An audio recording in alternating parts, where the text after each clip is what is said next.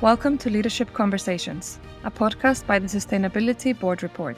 Join us as we engage in conversations with business and civil society leaders, educators, and advisors discussing the role of sustainable leadership in today's world. The Sustainability Board Report is an independent, not-for-profit project. We aim to showcase different dimensions of sustainable business leadership and corporate governance. We publish reports to help individual leaders, organizations, and investors to understand the changing landscape of environmental, social, and governance factors. Welcome to this week's episode of Leadership Conversations. I'm Frederick Otto, founder and business advisor of the Sustainability Board Report. And I'm here with Helena Gudjonsdottir, the project manager of TSBR. Today we feature Joe Kenner, the CEO and president of Grayston Bakery and Foundation. And Helena, I think it's worth telling our listeners how we got to know Joe. Yeah, absolutely. So Joe was actually brought up by Halla Tómasdóttir, the CEO of the B team, if some of the listeners maybe remember from the first episode. We were speaking with Halla about, stories or companies, leaders that really inspire her. And she mentioned the, Grayston Bakery as a company that's doing something amazing that others should really pay attention to and could inspire other leaders, other companies. So it's a fantastic opportunity that we get to speak with them today. What was your favorite piece that Joe said? I mean, besides a very fascinating sort of journey that he has gone through from his role in corporate America to Grayston now, I enjoyed, stories that he told us, for example, how they created the Ben & Jerry's chocolate fudge brownie ice cream just by accident. I really like that, the sort of thread throughout the conversation is really centered around people. So when our listeners hear the conversation, they will realize that everything that Joe and Grayston sort of stand for is centered around their employees, the communities they operate in. Yeah, and I think it is fair to say, although most people might not have heard of Grayston before, especially if they are not based in the United States, most will have had their products.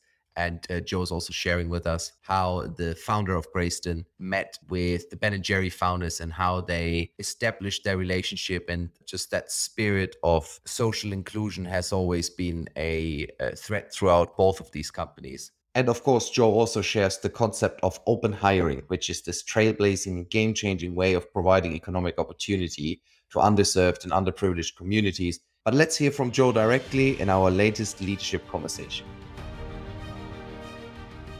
On today's episode of Leadership Conversations, we welcome Joe Kenner, the president and CEO of Grayston. Grayston is one of the most well-known social enterprises in the United States and has delivered millions of dollars in economic impact through job placements and expanded employer and service provider relationships. Joe also serves on the board of directors of Conscious Capitalism, the Mid-Hudson Regional Economic Development Council, the New York City Workforce Investment Board, the B Team, and he is an advisory council member of the REDF Impact Investing Fund. Joe, thanks for joining us today. It's a great pleasure speaking to you. Thank you for having me, Frederick. Pleasure to be with you. Joe, for those people who don't know you yet, could you tell us a little bit more about your personal background, your leadership journey, and how you came to Grayston? Oh boy, that is a long story. Do we have the time to talk about it? Well, just to give a quick overview of just how I got to Grayston and just my career journey in general, it wasn't a linear journey. So if you look at my first job out of college to where I am now, it's hard to connect the dots. But I spent about 14 years experience in corporate America, Wall Street. I started, actually, Frederick, as a financial institutions underwriter right out of college, moved into insurance, risk management for an investment bank. Some might know Lehman Brothers and their unfortunate demise in 2008, but I was there from 1999 to 2001. After that, I joined PepsiCo and was there for almost 10 years in sales strategy, risk management, as well as capital markets, and left corporate altogether around 2010 and went into government. And I was both in elected office and appointed office, working in county government. I served on my local, I guess you would call it town council, but it was a village board. So we were called trustees in the village of Port Chester, New York. and served my county executive as a senior advisor, and then as a deputy commissioner for social services for all of Westchester County, which is actually how I got connected to Grayston. And Grayston, that journey is just, I still kind of pinch myself today to think about how I got here, but I met my predecessor in the CEO role in around 2016, 2017. I was running a conference with a group of practitioners in the social services space, particularly working with fathers with employment barriers who are on public assistance, possibly formerly incarcerated or some type of employment barrier. And we did a conference every year on how to instruct other practitioners in working with this particular population. And Mike Brady was our keynote speaker for 2017, I believe it was. It was the following year where I asked Mike to bring some of his team back to do a workshop. And it was then that he mentioned that he had an open position for vice president of programs and partnerships. And I'm always transparent about this. I didn't know what that meant, Frederick. I had no idea what a vice president of program and partnerships did.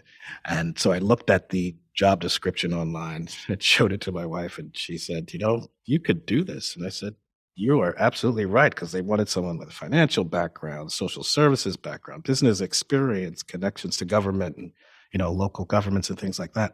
And I never dreamed that I could work for an organization like Grayston that I got familiar with through Mike Brady. And to me, the model of open hiring and making brownies and all of this stuff, I just couldn't believe that this actually existed.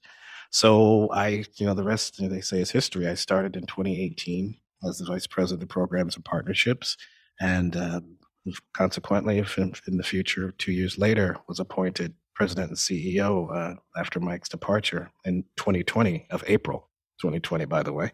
So it was an interesting time to become a first-time CEO without a leadership playbook for what I was about to get into. But I have enjoyed the experience. It's been almost 2 years now as CEO, and I cannot imagine writing a better job description for myself now. That sounds amazing. And I can imagine that some listeners have their head spin right now. We heard Lehman Brothers, brownies, open hiring, social enterprise. Joe, tell us a little bit more what Grayston exactly is and the approach of the company. Yeah, you really have to start, Frederick, with our founder, Bernie Glassman, who is just was an interesting character. He actually passed away the winter fall of my 2018. So I was here, but unfortunately, I never got a chance to meet Bernie.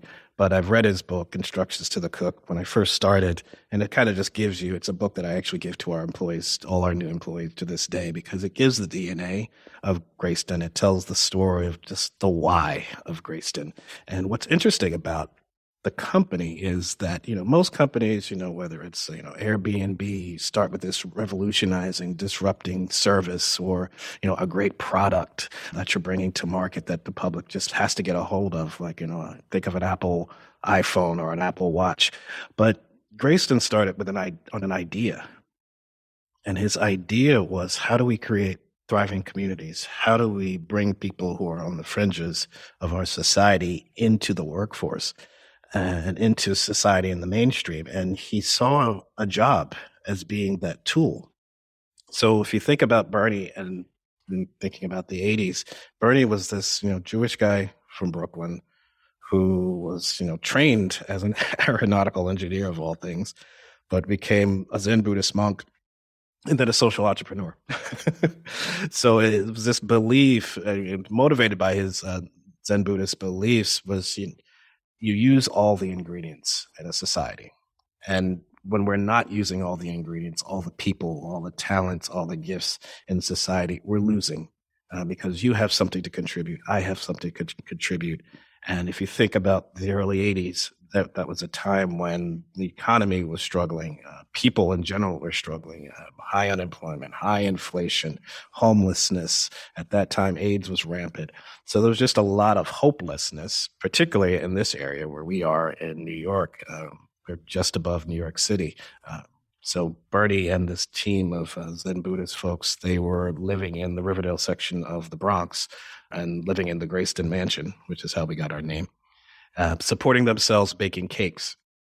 And Bernie saw the homelessness in the area as a challenge and really just a grave injustice because he found as they spent time with folks, and that was kind of Bernie's philosophy, you retreat into a community. So you get to know the folks in that community. And he found, there were folks that wanted to work, but for whatever reason were blocked from doing so, whether they were formerly incarcerated, whether they were homeless on public assistance. There was some barrier that kept them from working. And he would literally pull people off the streets and say, hey, do you want to learn a skill? Do you want to learn a trade? And he would have folks helping this Zen Buddhist community making cakes. That was the genesis of open hiring. Bernie literally pulling folks off the streets, pulling them into a community, into an organization to learn a trade. And that is something that we have been practicing really to this day. This year is actually our 40th anniversary of being in business. We've been refining the model ever since in terms of how do we bring people off the fringes and into the workforce. And we believe it's through inclusive employment, leading with our open hiring model, and we do it one person at a time. Fantastic. So the brownies are really only there to provide employment, one could say, right? It's a means to an end, but even that story is, there's a little bit of serendipity there because Bernie met Ben Cohen and Jerry Greenfield at a social venture conference, probably in the early 1986, 87, circa around that time. And the two were trying to figure out how can we work, the three, we're trying to figure out how can we work together? We make ice cream, you're making these cakes. Perhaps you can support us in our business. And they agreed to make, we would partner with the whoopie pies. So, the vanilla ice cream with the chocolate cookie sandwich. We would make that product for them. We had never done that before. We did not have the equipment to do it. Bernie invested everything into making that happen. We shipped the product to Vermont. It doesn't survive the shipping process. So instead of receiving cookies, you receive just this big slab of chocolate stuff, and folks didn't know what to do with it. So someone at the plant in Vermont, I wish I knew who it was, but just said, what would happen if we put this in chocolate ice cream? And that is how Chocolate Fudge Brownie was born.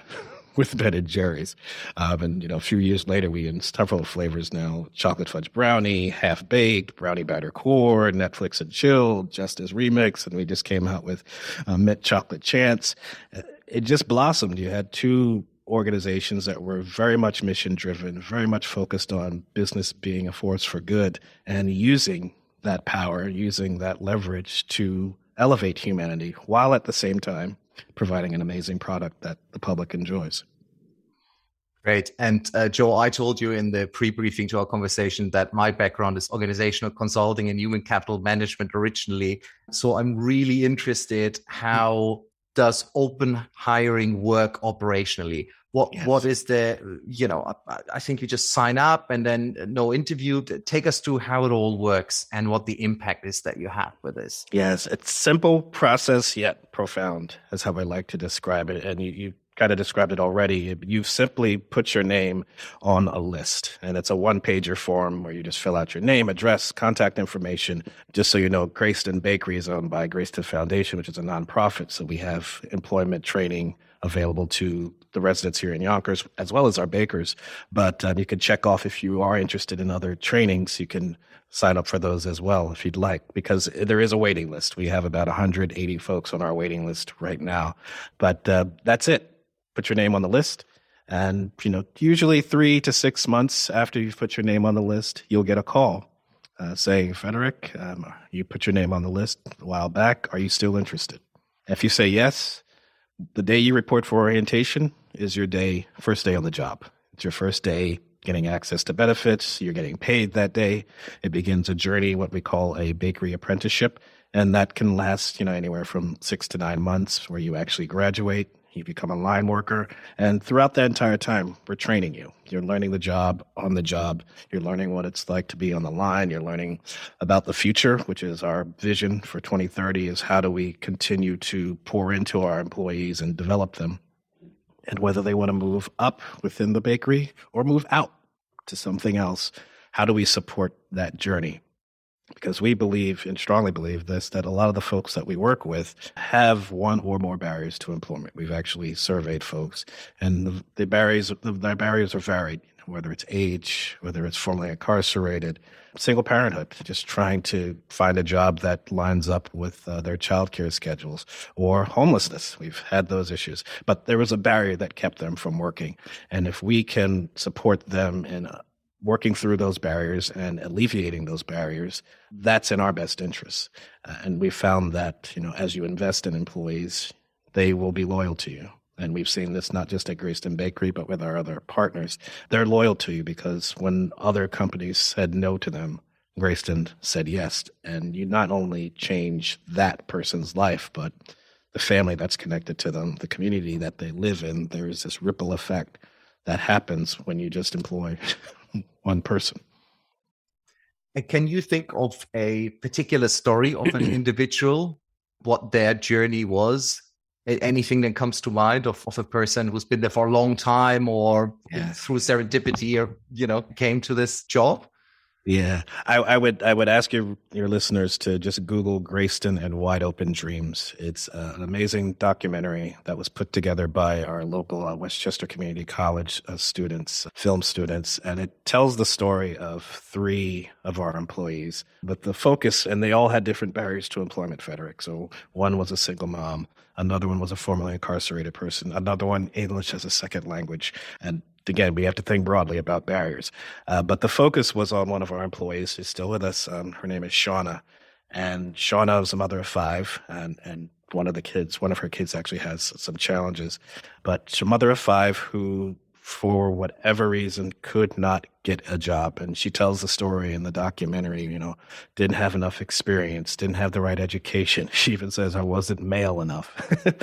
And so all of these different barriers, but she was struggling to take care of her children, all 5 of them, to the point where she was considering giving them up. And literally to the day where she was about to make that decision, she got the call from Greyston and asked her if she was still interested, and get this, interested in coming in for the PM shift, which worked with her childcare schedule. Literally changed the whole trajectory of her family. And to this day, she can't talk about it without, getting choked up, because she has all her kids to this day. And not only that, she's in our training program to be promoted. And it's been with us now, I guess she's probably going into her 4th year with Greyston.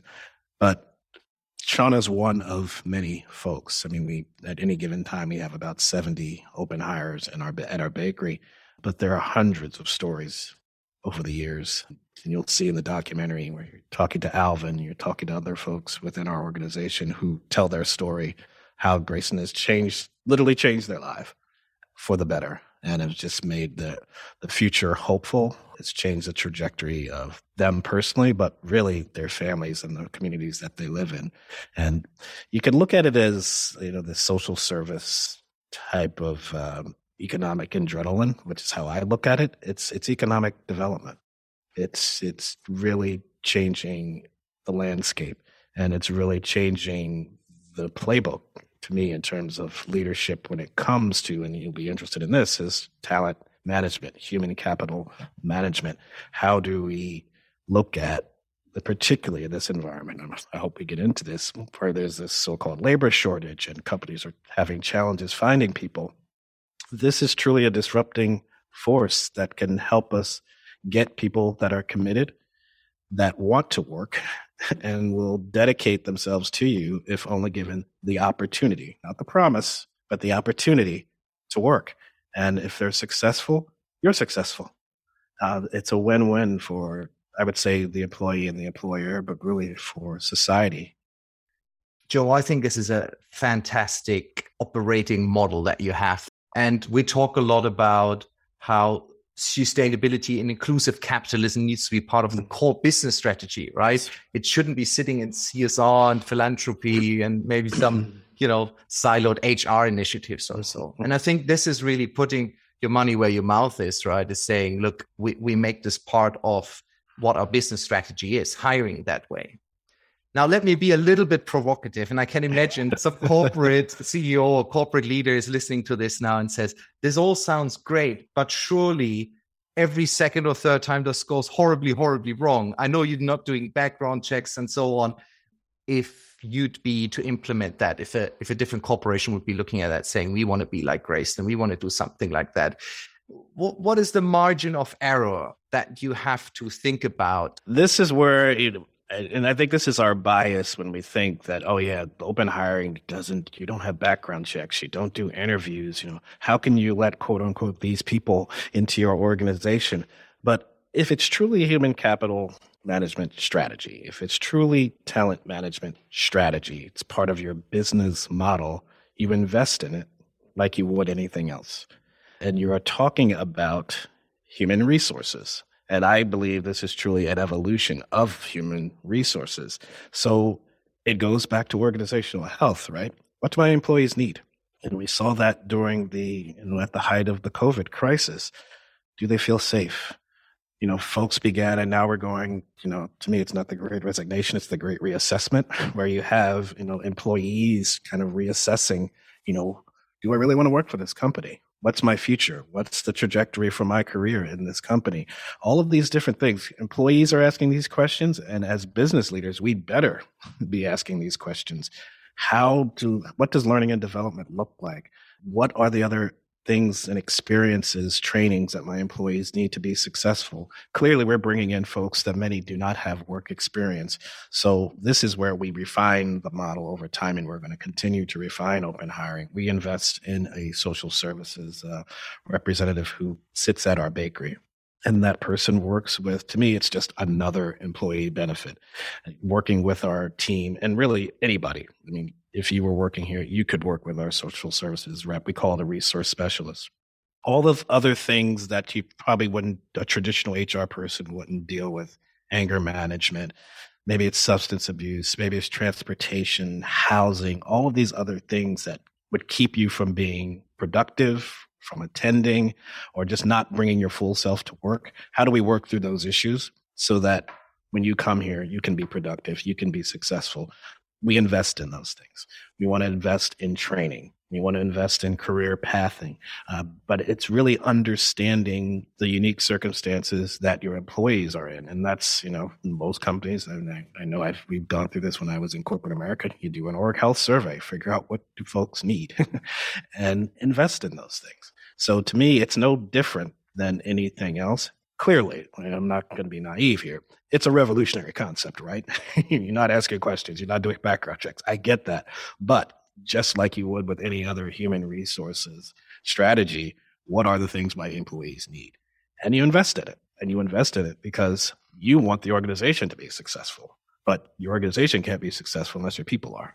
Great. And I think talking about all the various stakeholders that a company has, this is the ultimate community stakeholder, isn't it? Mm-hmm. Great. Joe, what is your vision for the next 10 years? What do you have in the pipeline? Where do you see Grayston going? Yeah. So and this is the beauty of working here. And we touched on it a little bit. We said we're a social enterprise, but we're actually a benefit corporation. And so Grayston, we are governed by the triple bottom line of people, planet, and profit. So we operate from that standpoint, from what is our impact on each of those areas. We're actually a certified B Corp, and actually one of the best top 5% of the B Corp certified worldwide. So we're very proud of that. So I would say the next 10 years, we actually have a 2030 vision. When I became CEO in 2020, we got together as an executive team, as well as our two boards. So this is the Grayston Bakery Board and the Grayston Foundation Board.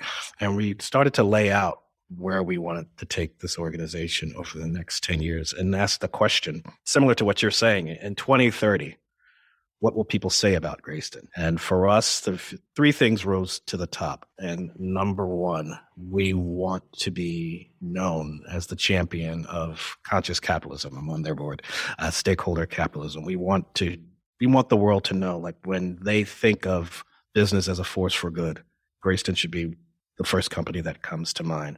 We want to be that recognized leader in that area to show how business can be salt and light in their community, salt, kind of taking care of the decay and eradicating the decay that's happening economically, socially, all of that, and illuminating like there is great talent out there if you would just look for it.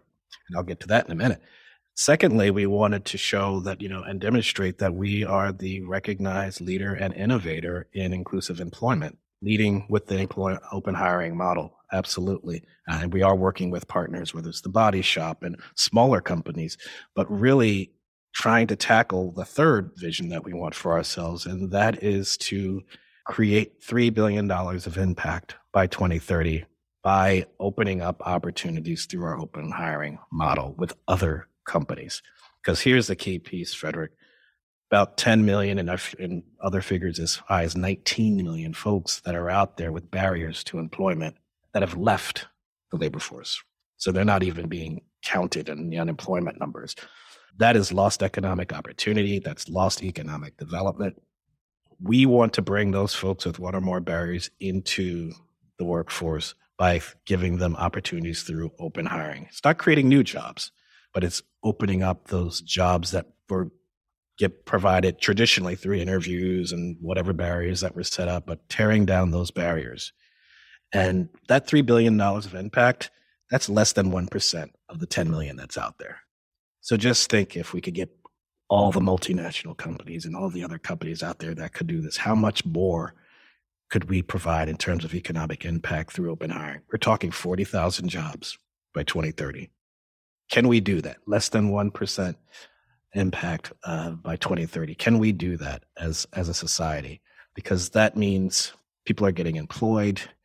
That means that families are being taken care of, communities are being transformed, and we're growing as an economy. That's GDP impact. That's community redevelopment in some cases. I mean, we're in a pretty economically challenged area here in Yonkers, but what's the ripple effect if we could give 40,000 jobs to those folks who are currently on the fringes? That's our vision for 2030. That's a great ambition, and that building coalition is so important as well to make that happen, right? To scale that up. So kudos to you for your leadership. Excellent.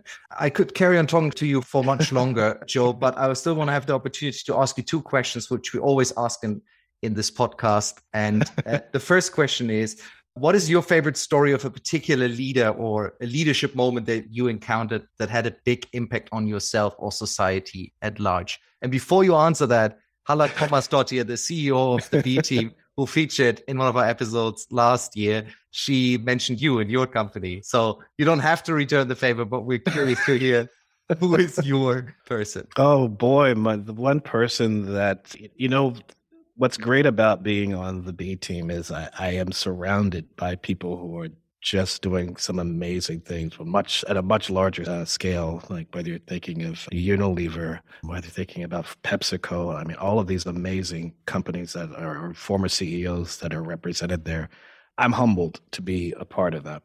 But, it's not so much a leader that I'm thinking of right now, but I'm truly thinking of just a concept or an idea or maybe just a leadership playbook tip that I would give to folks, particularly as I became a first-time CEO at the height of a worldwide pandemic.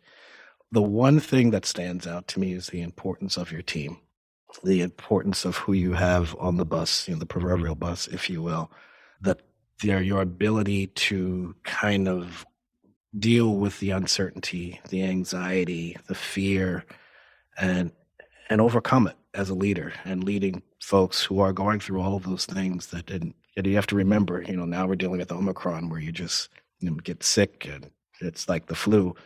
We were at a point where you could die. This could shut down our entire organization. And that was a tough time, but I learned the lesson of having a steady hand and being a stable leader, even though I was going through all of those same features. But it taught me that I need other folks to be on this team to reinforce that, to lead the team with me through a trying time, a trying period. And it shows something that, maybe that we don't talk about a lot in leadership, is being that steady hand, that stable force in the midst of crisis. And it truly was. If there was ever a crisis that a leader would have to deal with, this was one. And we're still going through it now. And I see how important leadership is to that. So that would be my big takeaway from these last 2 years is just, the team and how you build out a team. Excellent. And you also answered my second question, which would have been, what is your one advice to leaders? So thanks for that. We packaged that in one answer. Joe, thanks ever so much for your time. It was a great conversation. Thank you so much for coming on today. Thank you so much for having me. Pleasure. Thank you for listening to this episode of Leadership Conversations. To follow our work and learn more about our reports, please check out our website, boardreport.org, and sign up to our newsletter. You can also find us on LinkedIn and Twitter.